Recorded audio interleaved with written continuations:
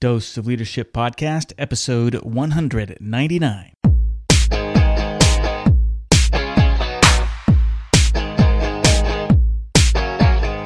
Welcome to another episode of the Dose of Leadership Podcast, the show that brings you inspiring and educational interviews with today's most relevant and motivating leaders. Each episode is dedicated to highlight real-life leadership and influence experts who dedicate their lives to the pursuit of the truth, common sense, and courageous leadership. And now, here's your host, Richard Ryerson. Hey, welcome to the show. Richard Ryerson here. As always, I'm so happy you're tuning into the show. I hope you're finding Dose of Leadership is a great resource for you in your leadership journey. This is the show where we talk to leadership experts and thought leaders all around the globe to help us in our leadership journey, to help us become the leaders we were called to be, because whether we like it or not, or whether we know it or not, we're all going to be called to leadership at some time in our lives. So it is in our interest to learn all we can about leadership. And today I got a very special guest. I'm so happy I came across John Ramstead. He's a personal coach, a leadership coach, but he's a fellow gold winger. I came across him because he just started a new podcast called Eternal Leadership. And John is a former Navy fighter pilot. He's a serial entrepreneur. He's been worked for Fortune 500 management teams. He's been a board member. He's done so many unique things, and he's just an all-around outstanding individual when it comes to business, to leadership, and in life. He's got an amazing story. You're going to be on the edge of your seat when you hear what happened to him just a few years ago. He almost died, and he was on an accident when riding a horse. And for all practical accounts, he shouldn't be here today. And I'll let him describe the story to you. But it's just an amazing story. It's amazing recovery. He's a very strong Christian. He's a very goal-oriented family man, all about leadership. And you're just absolutely going to love this conversation with John. I'm so glad I met him. So without further ado, here is John Ramstead. Well, John, welcome to the show. So glad that you're here. Thanks, Richard. Thanks for having me. Yeah, no, I was excited when I came across your work. You know, I was kind of looking around on iTunes and found the Eternal Leadership Podcast, and I thought, what is this all about? You know, and I started reading your bio, and I come to find out you're a fellow naval aviator. I said, I got to know this guy. So, you know, thanks for accepting my invitation to come on this show.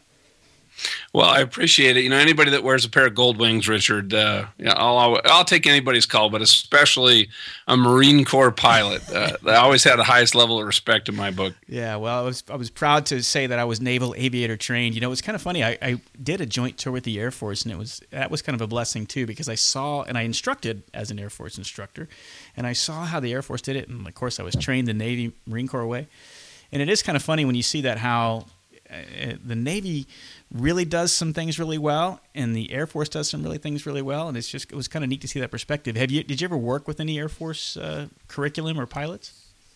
Well, I did when I was in Desert Storm when we were in the Persian Gulf back in 90, 91. And I've always thought the difference was the Air Force tells the guys exactly what they can do, and the Navy tells us what we can't do, which gives us a little more latitude. Right.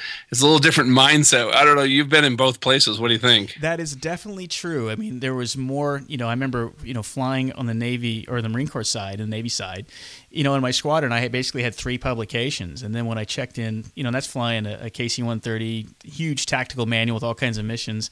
And then when I was flying the, you know, T-37 Tweet for the Air Force, and you know, this plane's been flying since 1955, 56 for the Air Force at the time, and man, I was handed publications that went all the way up to my neck almost, and all these changes, and I'm like, oh my gosh. And so yeah, there is definitely that, and that's one thing I do appreciate about the naval aviation style of training, is that if it's not in the book, it's kind of left up to you to make the judgment call, and I think that helped along the way. So that has been my experience.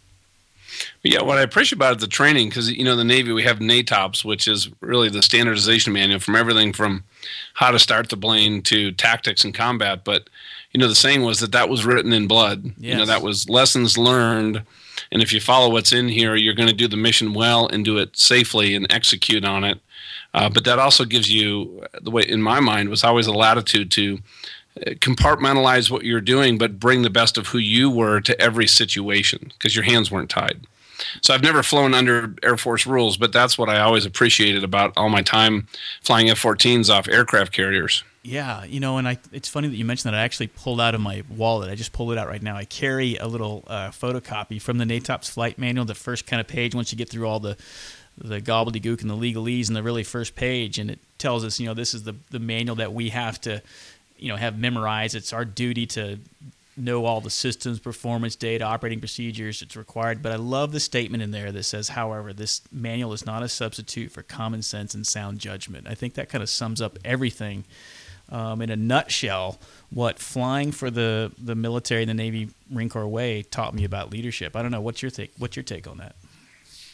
Well, I think you are so right, because, when I got out of the military and got into business, a lot of the deep leadership concepts and principles I was able to develop in the military, but also the processes, the checklists, the organization, creating a structure, but having a structure that allowed people to operate in a way, though, that they can bring themselves, their common sense, their judgments. Also, a culture where, in the military, as there's flights that don't go well. You fail as often sometimes, especially in training, as you succeed. But it's a culture where you're built on those failures.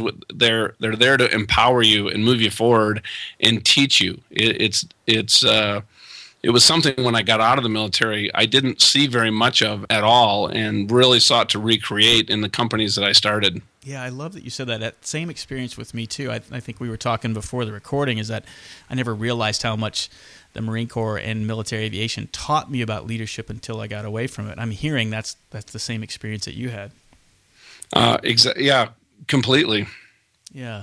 And again, nothing against the Air Force. I flew with them for 10 years in the Guard, and a lot of it's the same. And I would say that the Air Force was really good at initially teaching somebody how to be a good aggressive VFR pilot, where the Navy really excelled in teaching somebody how to be a very good instrument pilot. And I think that's because of the necessity of landing on the boat, where that comes from. But those were the main differences, but they're both good.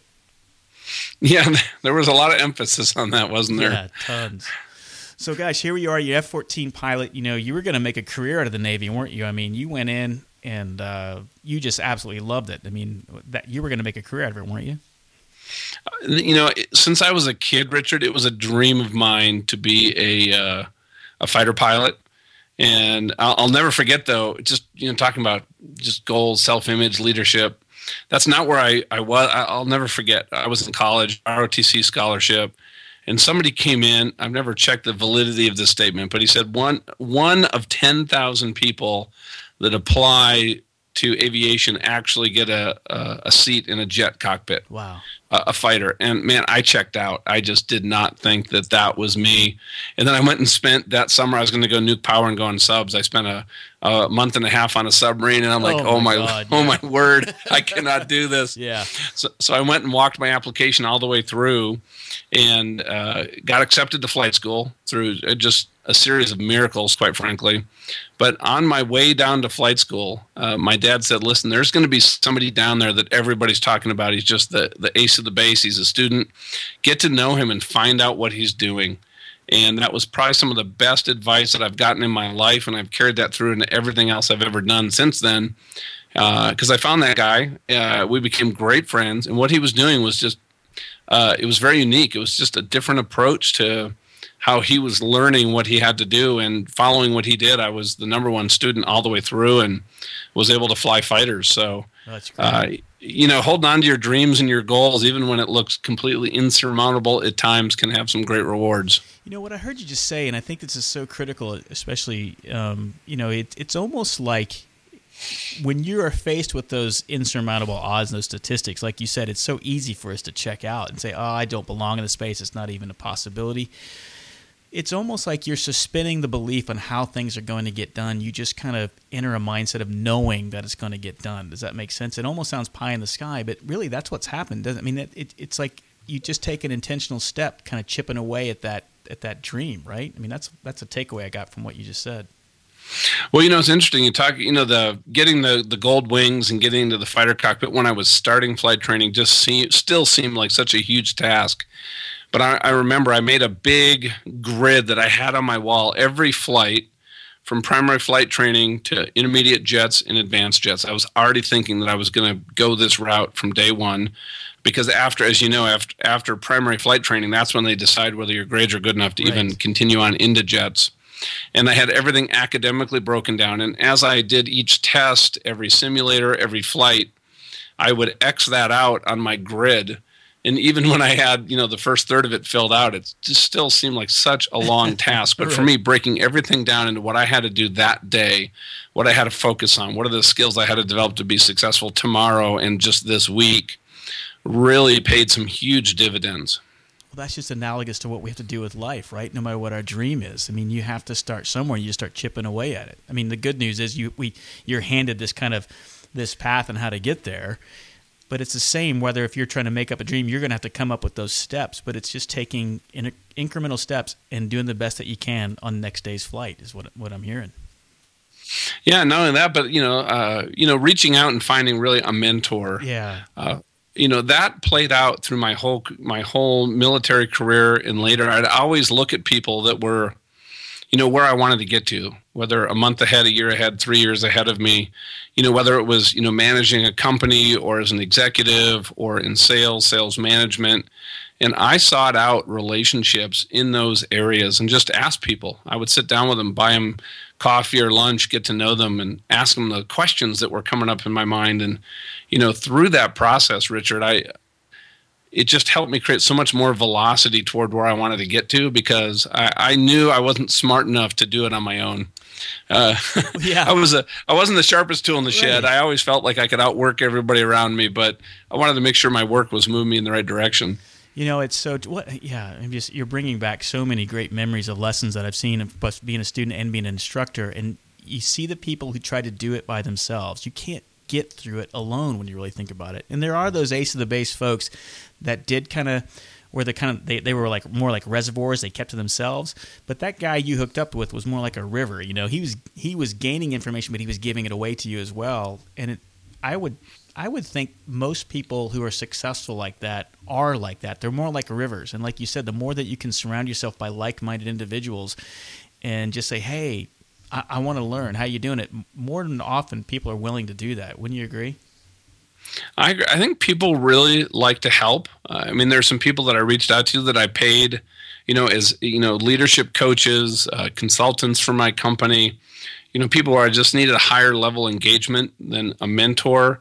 But I think if you're constantly reaching out to get some real clarity on where you are, both as a person, a leader, wherever you're at in life, and what are the gaps are between where you're at and the skills you really need to develop that are in alignment with your strengths, and then intentionally work in those areas.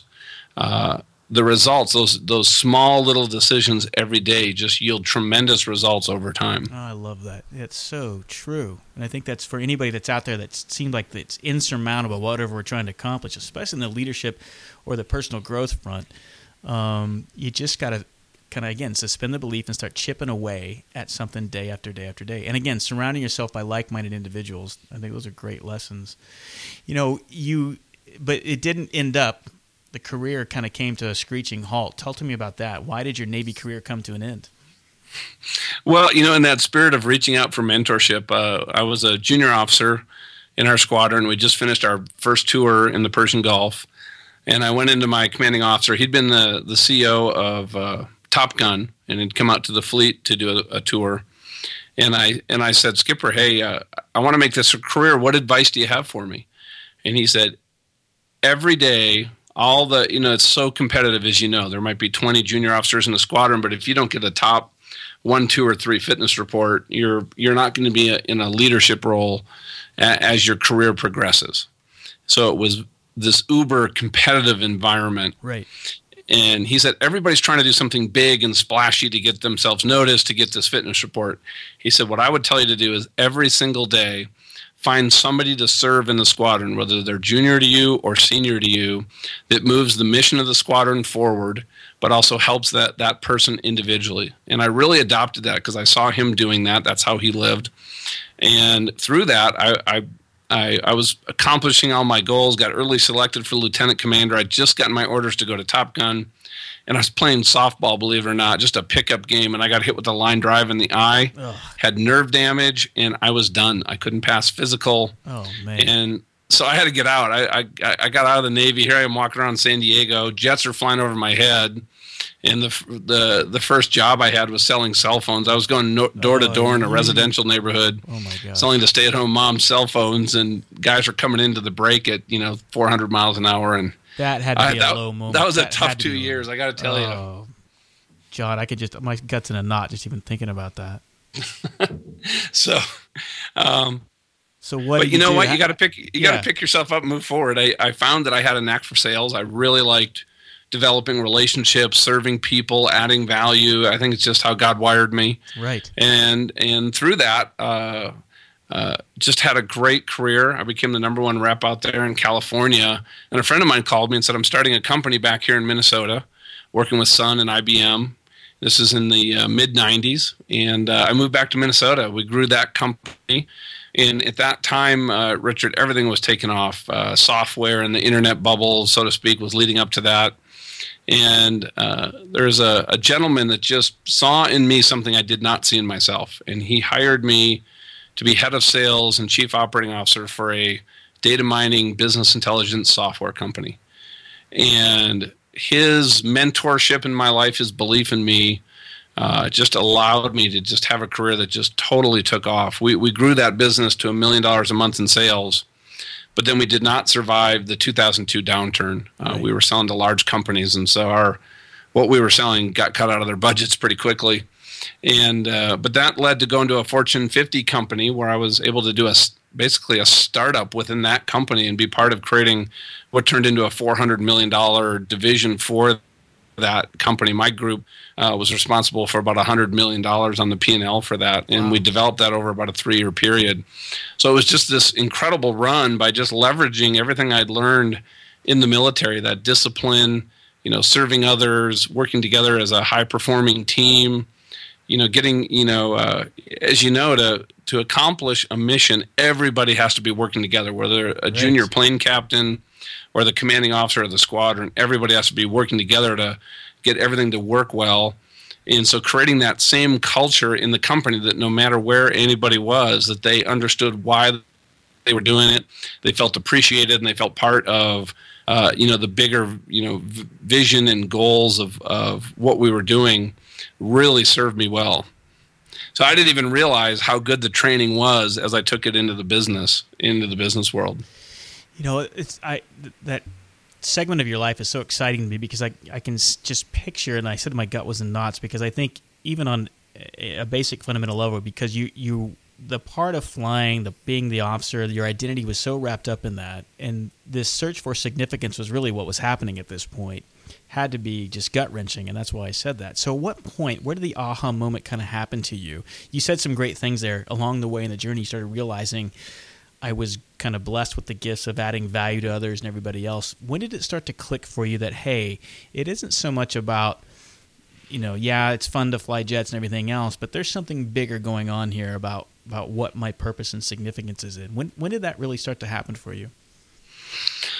Well, there's 2 points, Richard. First, in the business career, I'll never forget when I was at the software company, data mining company. We had secured an appointment with a company that was on the cover of Fast Money and Inc. and all the internet magazines at the time. And we had a meeting with their CEO, their founding CEO and chief technology officer, and their CFO, with me and Tim, our CEO. And he told me this was going to be my meeting, and I felt totally unworthy, that I didn't even belong in this room with this level of just giants. And I didn't even sleep the night before. We get into the meeting, and I could tell you exactly what that room looked like and smelled like, and the coffee, and where the windows were, and where everybody was sitting. And I was sweating. I was literally irping in the back of my throat. I was just so I was scared to death. I'm like, I used to land on aircraft carriers at night after flying combat, and how could I be scared about a meeting? I was just chastising myself. But dude, I failed. I fell on my face. I I was stuttering and stammering, and Tim had to take over. Oh, man. And we didn't get the deal. We didn't get the sale. And I thought for sure I was fired. We were going to get to the car, and he was going to be like, "Yeah, I just didn't make a good hire Right. here, pal. Right. Here's your exit package. See you next week for your final check." But the conversation we had was, he asked me, what was I thinking about in that meeting? And I don't know, I made something up, and he goes, "John, when you're in a meeting like that and you're focused on the other people and how you can add value to their company, their customers, what they're trying to accomplish, and you take what we're doing and you communicate in a way that links to adding value into what's important to them, it's a totally different conversation." And he goes, "I know that next time you're going to do this so much better." Wow. And I'm sitting there thinking, first thing I'm thinking, I'm not fired. Right. I've made it to the first round. Yeah. Tim saw something in me there that I did not see in myself, and it totally changed my mindset. Well, it was a process, but instead of worrying about myself and how I looked and my credibility, if I just focused on other people to serve them, to add value, that it would be a totally different conversation. And that was the inflection point in my business and sales and executive management career right there, because I started seeing myself the way Tim saw me. And I think that is a huge gift that we can see others when we see that potential in them, and we help them rise to that bar that we set, because we know that they can get there even if they don't know that they can get there themselves. Oh. So that was a big turning point for me personally, was just that, how I saw myself. I love that story, and it's so true, right? I mean, it's like the moment you can stop thinking about ourselves, and everybody, all of us, we have those same kind of doubts and limiting beliefs. I don't belong in this space. I mean, yeah, we've all been there, and you're absolutely right. What a great mentor, and what a blessing to have Tim in your life at this point. My gosh. And he saw something in you, and you're absolutely right. We're kind of obligated to kind of do the same. Like if we see that in somebody, we need to point it out to them. Oh, I love that story. That's just awesome. So what? Yeah, think about the people you're working with, people that are both your peers on your team, people that work for you, even your boss. And some of us, we have very challenging people. I've worked for some very challenging people. But I think if we look for the best in people and we intentionally try to find a way to bring that out, find places where they can succeed, fail, but do it failing forward, we're going to build a team and a culture that's going to have just go places that we never expected. Yeah, it is about service and sacrifice and selflessness, all of those things that we would like to say, yes, of course I'm that way, but it really does take some intentional amount of work. And you're so right. Even like the ones that are challenging, the boss that you may even think is kind of a jerk, find a way that you can add value to his or her life. And I just love everything you're saying there. So what did you, something you want to add to that? It sounded like you wanted to add something. Is there anything else? No, I just thinking a friend of mine, we were both working for this guy. He was very difficult. And he said once over coffee, he's like, if that guy's going to just be a jerk the rest of his life, I'm going to make him my jerk. I love that. Yeah. I'm like, what do you mean? He goes, yeah, you got to learn how to manage up as well as manage down. I'm like, yeah, that is a great concept. I know it's kind of a sidebar, but that's also a skill. You got to manage up as well as manage down. True. Sometimes you do have to lead in all directions, and sometimes leading up, we don't think about that, but that's actually true. That is a skill set in its own. What? So things are going successful. Things are going great. And then we've had another kind of defining moment in our life, which kind of leads us to where we're at here. So bring us up to that point. This is when I listened to this part of the story, I was just blown away. But lead us up to that point, the defining moment. Well, leading up to 2011, after going through a lot of different victories in business and boards that I was on, I was very, very involved in the nonprofit world and gotten involved in politics and started a very large nonprofit in here called Faith and Freedom Coalition here in Colorado to get some things done in that area. But with all the public accolades and the home and the cars and just everything, I just had this feeling of discontent, Richard, and I absolutely couldn't put my finger on it.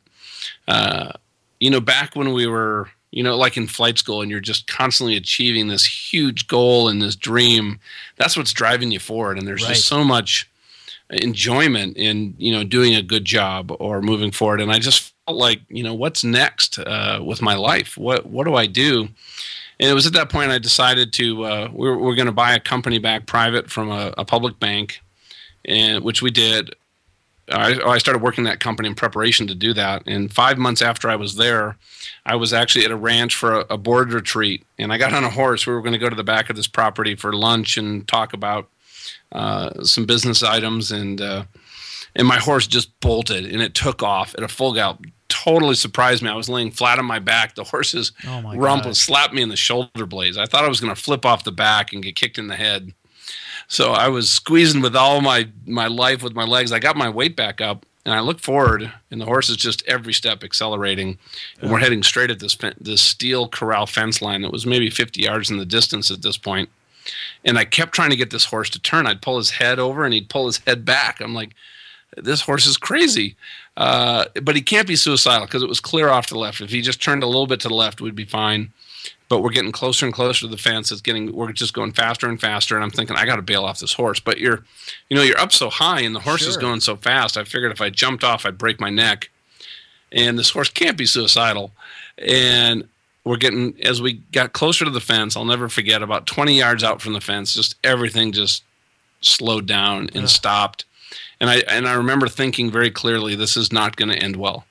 And that's the last thing I remember until I woke up on the ground. The horse came into the fence, and he bucked so hard that he flipped over. Oh, my God. And he landed on his side, and he slammed it in the fence rump first. When he did that, he threw me into the fence, and I hit my across my face. So I shattered the entire left side of my skull. I lost 8 teeth. My left eye is permanently blind. All the bones behind the eye socket shattered and severed that optic nerve. Broke my neck, shattered my shoulder, crushed my rib cage, punctured my lung.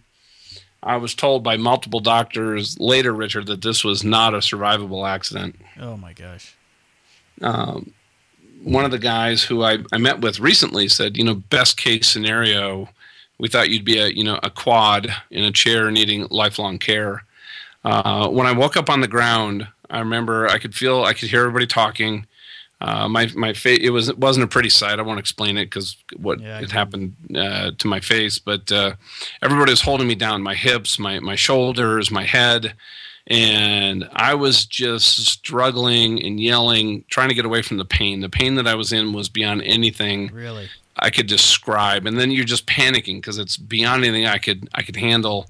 And then at that moment, what they said outside, the guys that were there said, we saw you relax so completely, it looked like you were just sinking into the ground.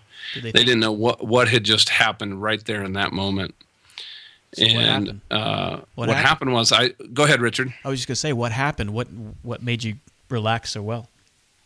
Well, I just felt the presence of God completely surround me. Wow. And it was the most intense and just unconditional sense of pure love that was totally personal. This was between God and John Ramstead. This was not just some general sense. It's so hard to put into words, but I remember the first thought that came into my head when I felt this presence was, I'm not worthy of someone loving me like this. Wow. And then I just felt like these waves at an ocean, just this rhythmic sense, this presence, and all that pain and panic and fear just not only just faded away, but it was gone. Not even a memory, like it never had happened.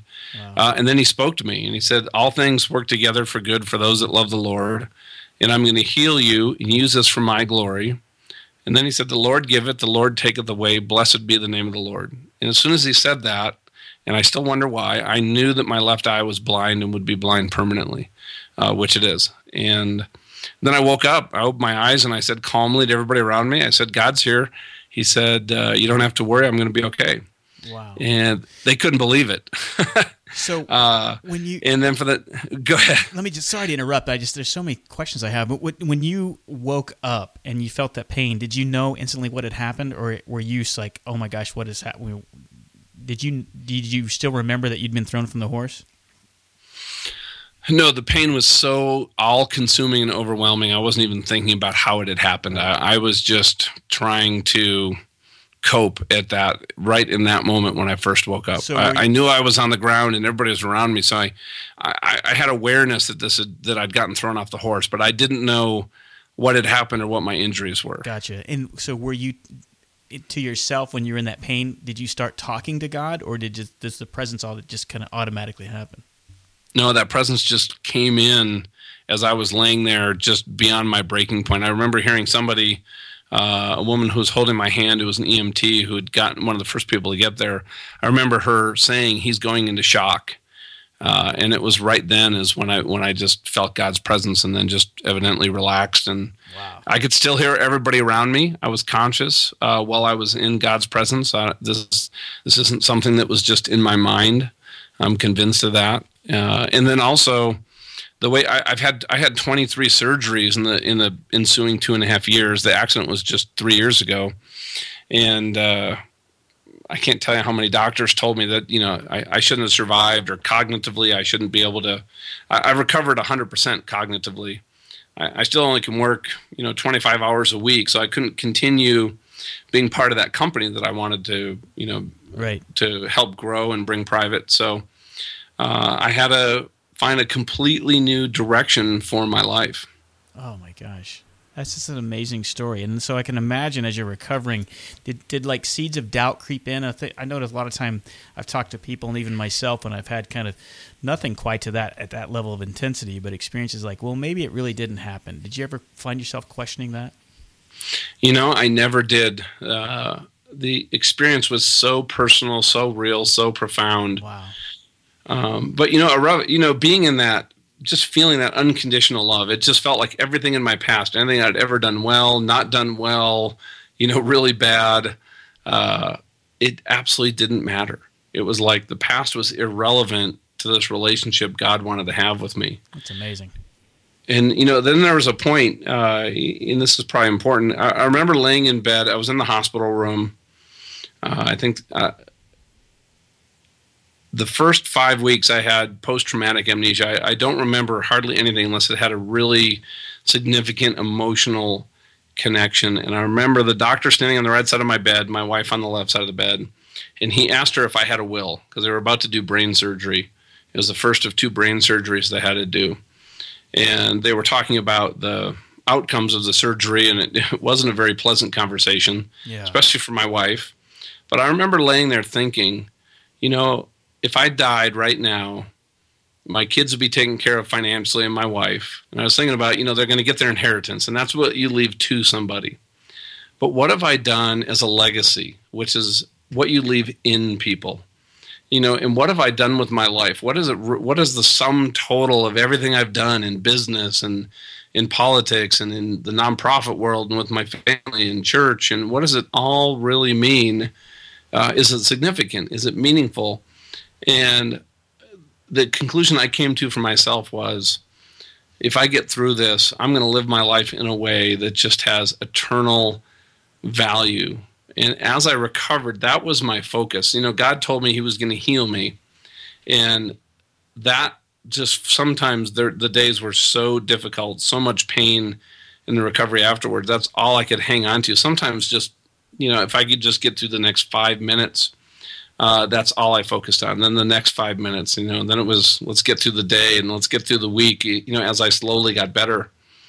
And then I was just really seeking, what do I do with, has my whole life, everything from the military and business and everything I've done prepared me for what's next?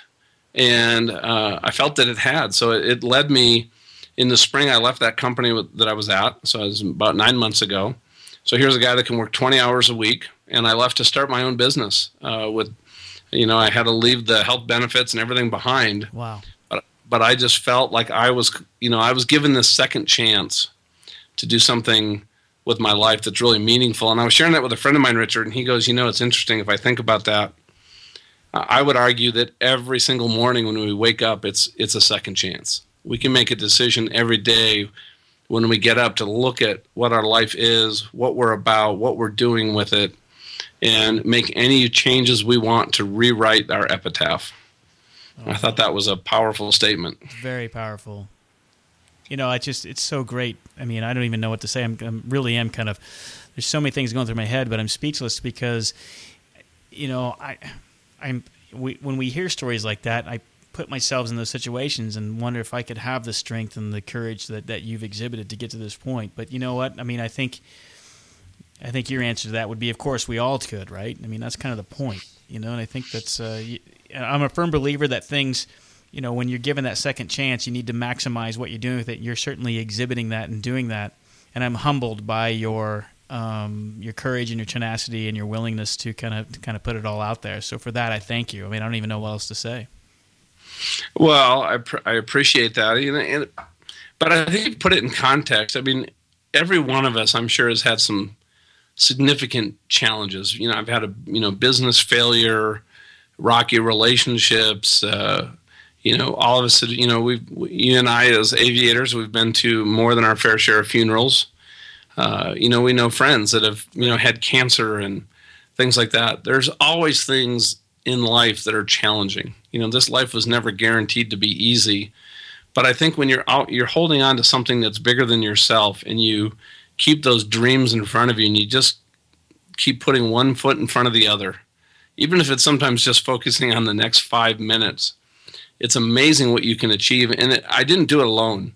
The community that came around us during that time, Richard, the friends that came out, not just to pray with us, just to be there with us, to sow into us, to take care of us financially during that period of time. Because there was 3 years where I didn't earn any income at all, and our bills are 7 figures from the medical bills. But it's amazing how everything worked out. But it's not something I could have done on my own, and I think that's an important point. Well, I'm looking at the clock, and I know that you got an appointment to go pick up your son, and there's so much more I could talk to you about. But let's give a quick shout-out and a plug for your new podcast, Eternal Leadership Podcast. Absolutely highly recommend it, and I encourage all my listeners to go out there and find John's podcast, Eternal Leadership, on iTunes, and leave a rating and review, especially in his new stages. It does so much for his visibility, and it is a quality podcast, and you've heard some of his story. John, what can you say about the podcast that I haven't said already? Well, one of the things I started doing this year is just take my experiences, Richard, and become an executive coach. So right now I'm working with just a large number of CEOs, and there were so many common themes about things that they were just wanted to get better at, both in leadership and business, with their spiritual development, relationships. Busy people, we struggle with just keeping our relationships in our life real healthy and in balance. So we created the whole podcast to really reach out to thought leaders, kind of like I did when I went to flight school. Find somebody that is way better in this subject than you are. And that's what we've been trying to do, is just like what you're doing with Dose of Leadership, is just find these great leaders, mentors, and just have them tell their story and leave some practical teachings where people can. My hope is every episode there's 1 or 2 things that people can take away and just go apply in their life to just make some subtle changes or some steps forward that'll, just enrich who they are and the lives that they're living. Well, John, I know after people listen to this story, they're going to go out and check this out. They're going to find that value in that podcast. I know I have already, and again, I've been doing this for 2 years, listening it, and this is you're one of the few that are just making such a tremendous impact. And I love what you're doing. I'm so proud to be associated with you, and it's a blessing and to know you. And thank you for coming on the show. Well, thank you, Richard. I look forward to having you on our show here soon, as soon as we can schedule it. I'd love to. I'll have links to John's stuff on the post.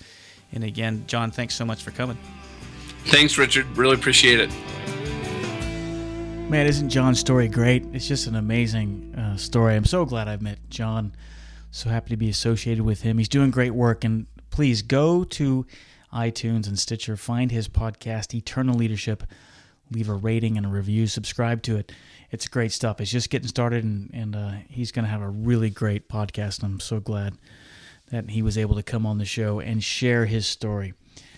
Again, thanks so much. I hope you get some value out of the show. Let me know where you're at in your leadership journey. Drop me a line at richard@doseofleadership.com. Let me know where you're at. See if I can be of any help. I'd love to answer any questions you have about any leadership struggles that you're having. And again, I always answer every email. And you can go to my website, doseofleadership.com, and connect with me there. There'll be a contact form page you can fill out and get in touch with me. I love hearing from you.